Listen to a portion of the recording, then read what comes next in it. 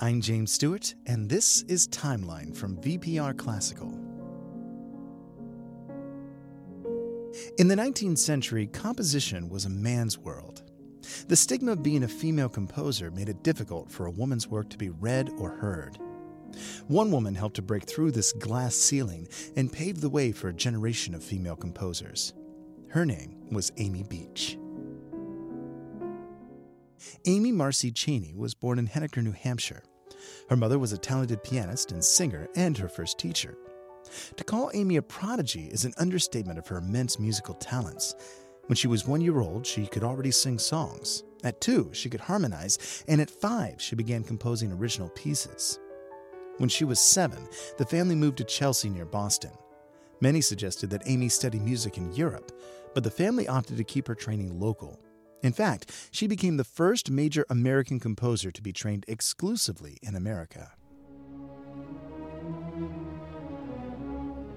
Amy made her public performance debut when she was 16, but her career was halted when she married Dr. Henry Harris Aubrey Beach in 1885, 24 years her senior. Her husband limited her performance schedule and was not supportive of her composition lessons. So, Amy sought out every text on theory, composition, and orchestration that she could find.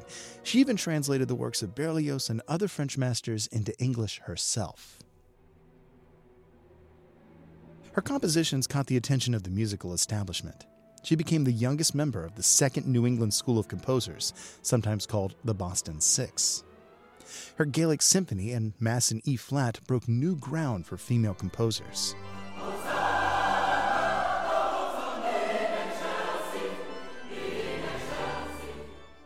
In 1910, Amy's husband passed away, and a few months later, her mother as well.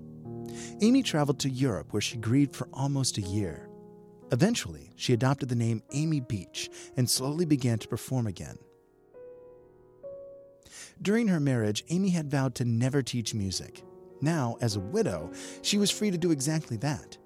She became a beloved professor and helped to influence many other younger composers. Her article, To the Girl Who Wants to Compose, has been an inspiration for close to a century.